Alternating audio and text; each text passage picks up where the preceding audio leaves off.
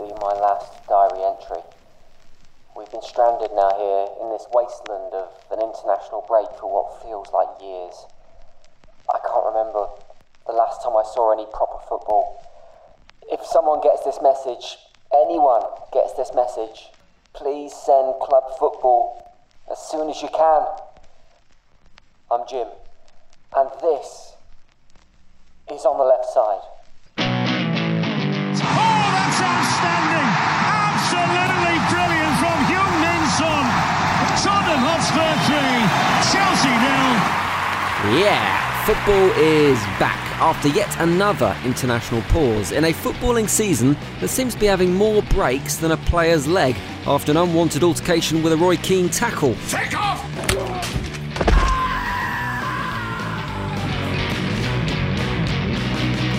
In fact, it was Keano that provided one of the more interesting stories of the week, as he now finds himself in the queue at the job centre after he and Martin O'Neill left their managerial jobs with the Republic of Ireland by mutual consent. Or, to put that in non-footballing terms, with a bloody massive payout. It should be no surprise to many that their dynasty has finally come to an end after failing to win a single game in 2018 and going an impressive 397 minutes of football without scoring a goal. A stat that makes Romelu Lukaku look like a bloody goal machine. It should also be no surprise that the departure has been by mutual consent, because who in this world is brave enough or stupid enough to sack Mad Dog Keano? What may be a surprise, however, is what Roy Keane actually did in the job. Something that even Irish fullback Matt Doherty had trouble identifying on the latest RTE2 football podcast. What was Roy Keane's role in everything? I guess he was Martin's assistant.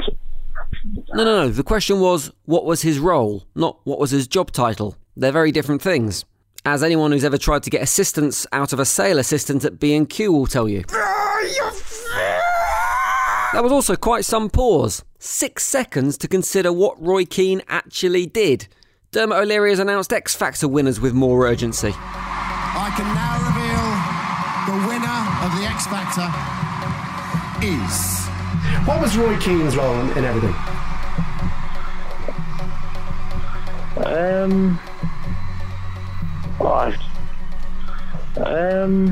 Little Mix.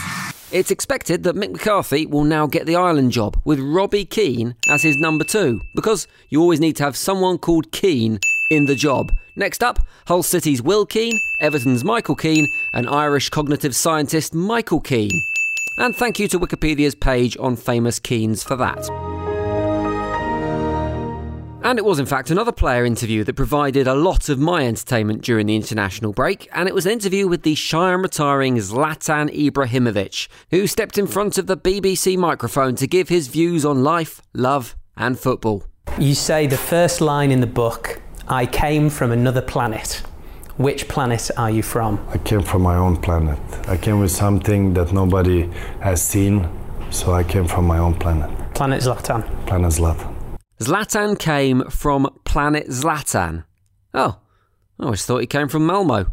Who knew? He came from another planet, just like Superman. In fact, during the whole interview, it seemed that the Zlat was mistaking himself for some kind of superhero-type character, even when he talked about being injured. The first thing, when it happened, I didn't understand what I was going through, because I never had a major injury. It never happened to me, because I was like Superman. Nobody could break me. I was unbreakable. See? Superman. And then he says he's unbreakable.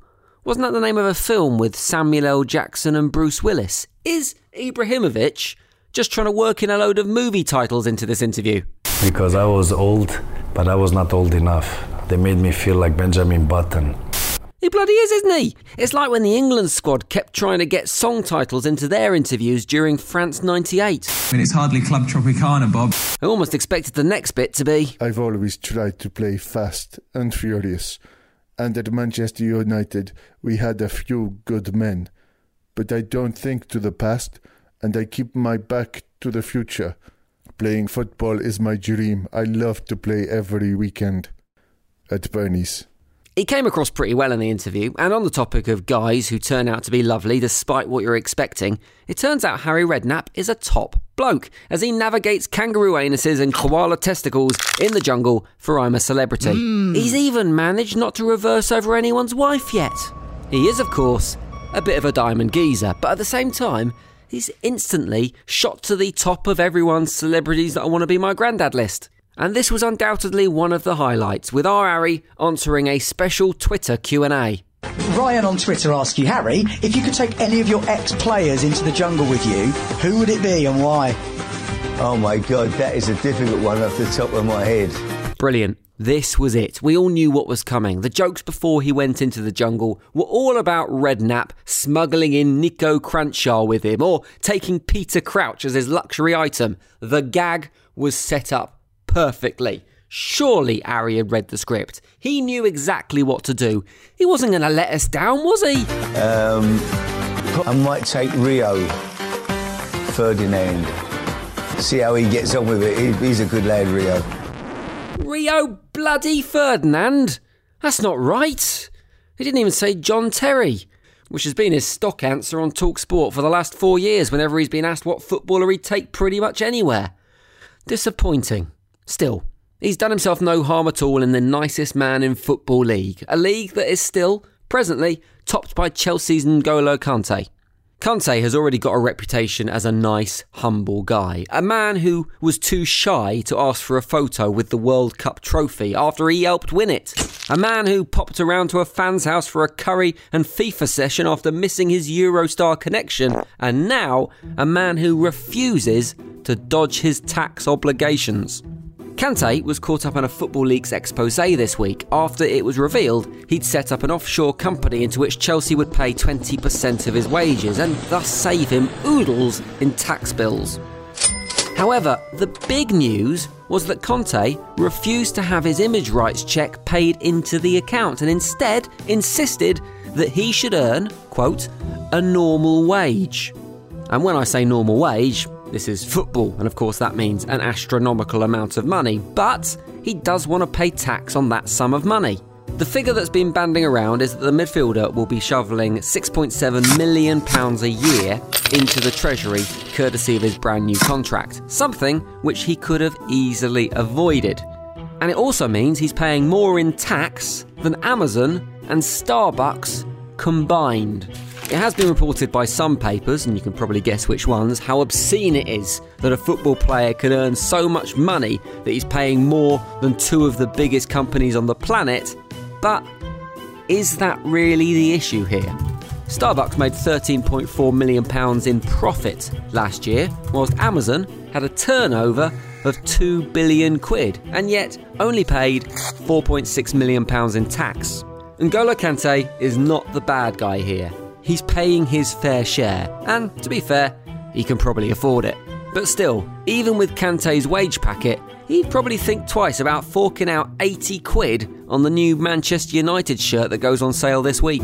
Say what you like about Manchester United, they like a challenge. And after suggestions that they couldn't come up with a worse football shirt than the horrific pink number that's their away kit this season, they've gone back to the drawing board and released their 4th shirt of the year. 4th shirt! And it is the worst yet. The weird thing is, this shirt won't ever be worn by a player on the pitch. United have teamed up with EA Sports and Adidas to launch a shirt that'll only be worn by the little pixelated players on FIFA, but it will be available to buy in the computer game and in real life. And it's an absolute doozy. The shirt is bright Dago yellow with leopard print on it, and it looks like the kind of thing that Paul Pogba would probably design if he was given half the chance. And my only real guess behind its inspiration would be that it's to honour another Mancunian hero, Coronation Street's Bet Lynch. Could change things, isn't it? It's horrific, it's a symbol of where the game is nowadays, and it's just a shame that the shirt isn't going to be worn by the players on the pitch, as wearing such a hideous monstrosity in the game versus Palace this weekend might have distracted from the hideous monstrosity that was the game itself. Thanks for listening to this week's show. We are done. Do share it with your buddies and do hit that subscribe button if you haven't done so already so you get the next episode as soon as it's ready. Plus, head over to Twitter and give us a follow @OnTheLeftSide. And I'll see you next week for more Football Funny. Bye. On the Left Side is written and produced by Ant McGinley and Jim Salverson.